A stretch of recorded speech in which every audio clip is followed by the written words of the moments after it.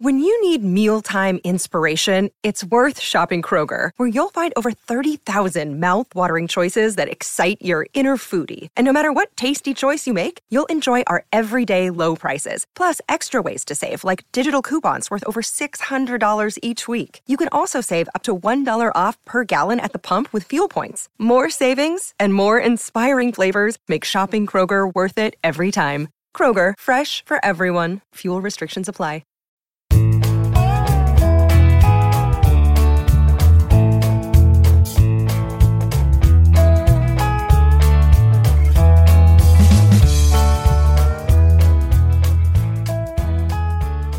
Tuesday, July 14th, and you're tuned into the Cleveland Baseball Talk podcast. I'm Joe Noga, joined by Paul Hoynes, our Tribe beat writer. Paul, Monday night saw Barney's Bunch defeat Tito's Titans in the inter-squad game. That's the nicknames that were given to the home and away teams on the scoreboard the last couple of nights here as the Indians progressed through this inter-squad sort of slate of games. Adam Plutko and Zach Plesac were on the mound. The lineups were missing most of the regulars. They had the night off, but it was an 8-3 victory for Barney's Bunch, and Adam Plutko was the one who really came out of this sort of taking his lumps. Yeah, four innings, 11 hits, 7 runs, and he was matched up against Zach Plesac, which I guess both those guys are competing for a spot in the rotation. Under a normal spring training, Joe, this would be one bad start, and that 1 to 6 or 7 starts, a starter would get in spring training. But this is 3 weeks. It's a sprint of a spring training to a sprint of the season, and so I don't know what this means for Plutko. I'm sure he'll get another shot, and but this is not the way you want to start if you want to hit the ground running. Right, and Plutko said in his post game that the last few times he's been out here at Progressive Field, he's sort of struggled to get his feet under him early, and that was really what was the case in Monday night's game. Was Mike Freeman jumping all over him, really the first inning, second at bat of the game, or third batter of the game. I checked that, it was second batter of the game, and yeah, he homered into right field, and it was a monster shot. It was a no doubt home run. And then he came back again in the third inning and got him with a solo shot. Yeah, I think he ended up, with 5 runs, 5 RBIs. Right. He had RBI single, RBI ground out after that. And, that's you don't expect that to get burned like that by your number 2 hitter. And Mike Freeman, who, has some pop, but it's not, he's not going to hit 2 home runs in every game. But, that's what happens in the inter squad. That's what happens in, this abbreviated spring training. And, it was an interesting game. It seemed like it. Joe, who were you impressed with? The young guys actually showed flashes here and there. We saw Nolan Jones come away with a solo home run off of Zach Plesac. He went back to back with Bradley Zimmer. Bradley Zimmer, a couple hits in the game, actually, did very well for himself as well. A home run and a base hit. But guys like Aaron Bracco and George Valera made a sensational sliding catch in the left field corner, just out of our view from the press box. But, when I believe it was Ernie Clement stopped running around second base, we kind of knew, oh yeah, he must have caught the ball. It was impressive to see the young guys come in. These are 19-year-old kids, Bracco and Valera, and they're stepping in and playing in a big league stadium in a game that ultimately doesn't mean anything, but it's definitely getting their feet wet and showing Tito and his coaches what these guys can do. It's got to be a charge for those guys. I mean, they're sitting in Lake County. I don't think they're playing games there. They're just working out, and they come over in a big league ballpark against big league ball players, and you're 19 and you're indestructible. So that has to be a great feeling. Joe, I was wondering what Luplow's bad back, DeShields, probably on the DL today or the IL today, probably won't be ready for the season opener. What does this mean to the outfielders that do remain, guys like Zimmer and and Greg Allen and Daniel Johnson. Well, we saw Bradley Zimmer today. Obviously, had a couple of hits. Jake Bowers, 2 for 4 with an RBI single. So he put the bat on the ball today as well, which is encouraging to see.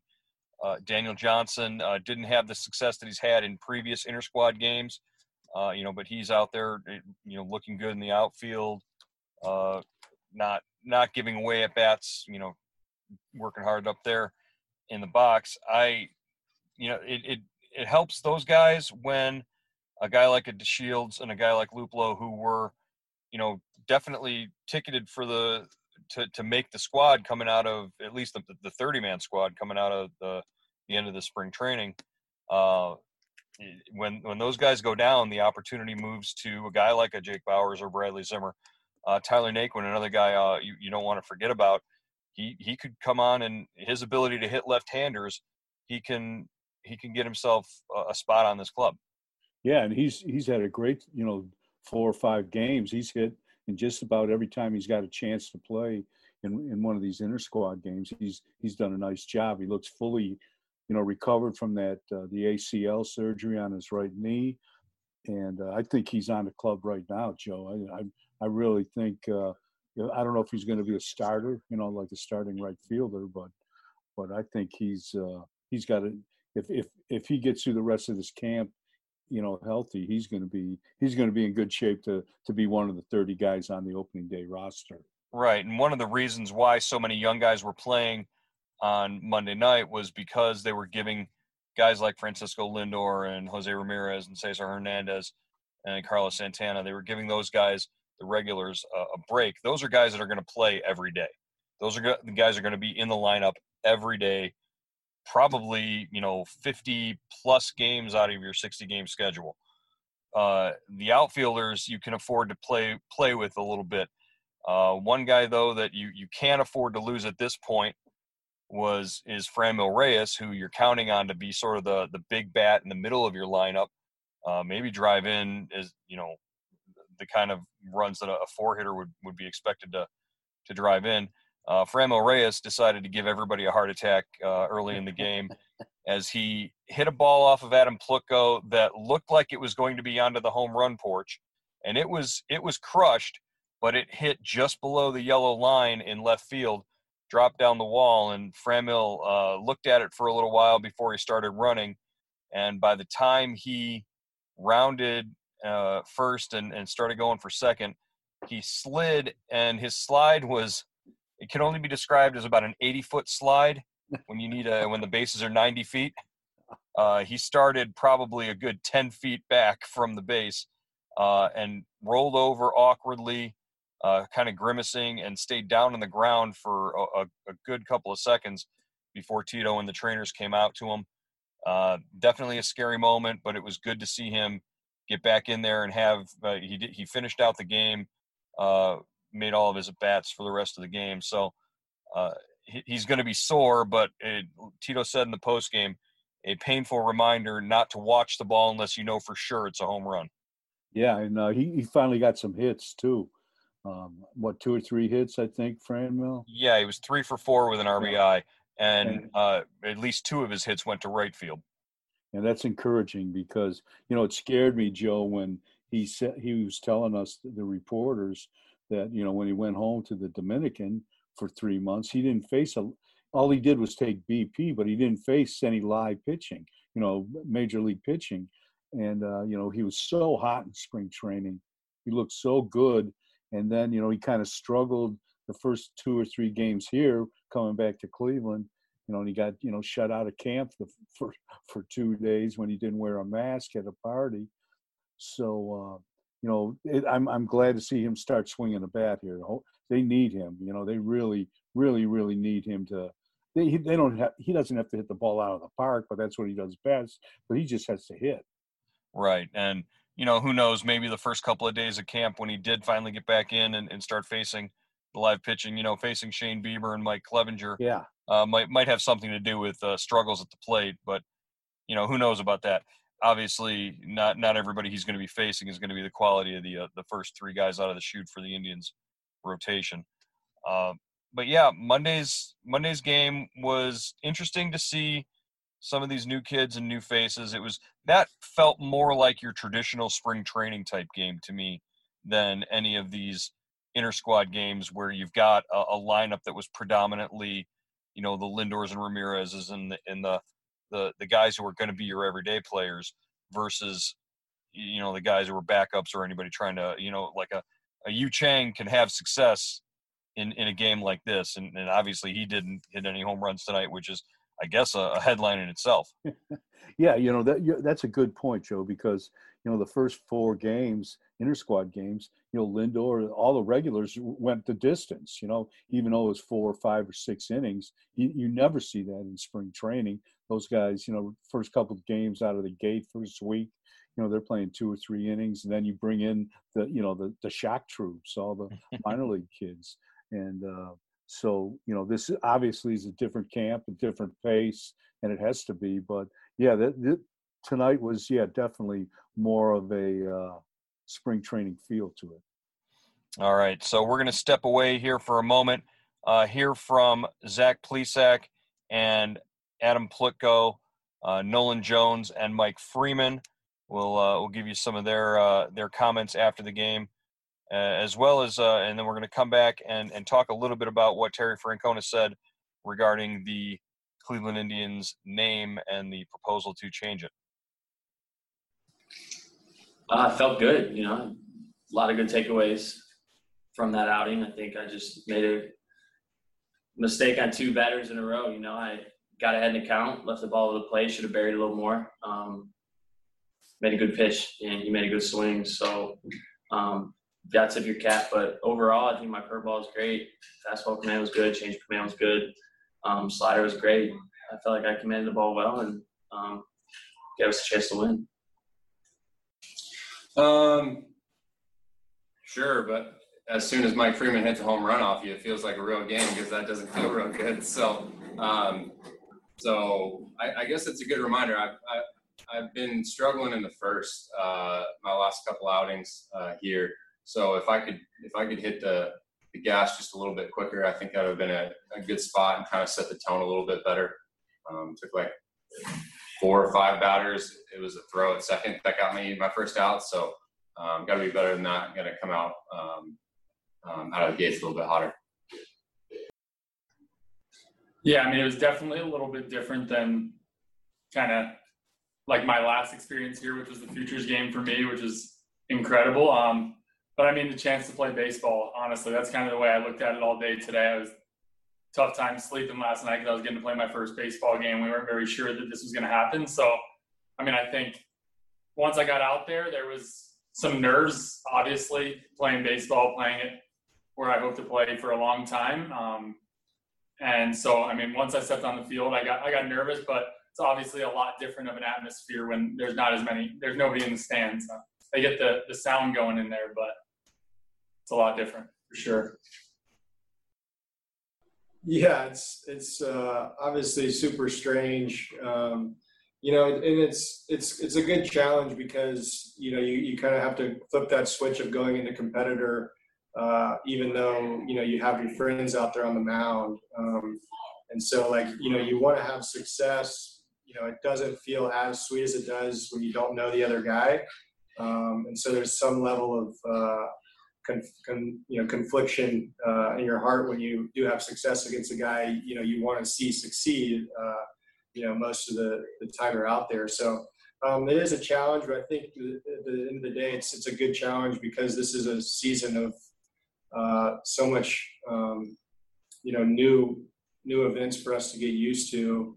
And so, to be able to kind of flip the switch mentally of, being competitive against something like that will help us this season when there aren't any fans and, having to, go into competitive mode when, we might need it when we're down in the game when the fans aren't picking us up. So, it's super strange for sure, but it's not the last time. There's going to be some strange occurrences this year. All right. That was Adam Plutko and Zach Plesac and Nolan Jones. Mike Freeman also in there with a couple of words following tonight's game.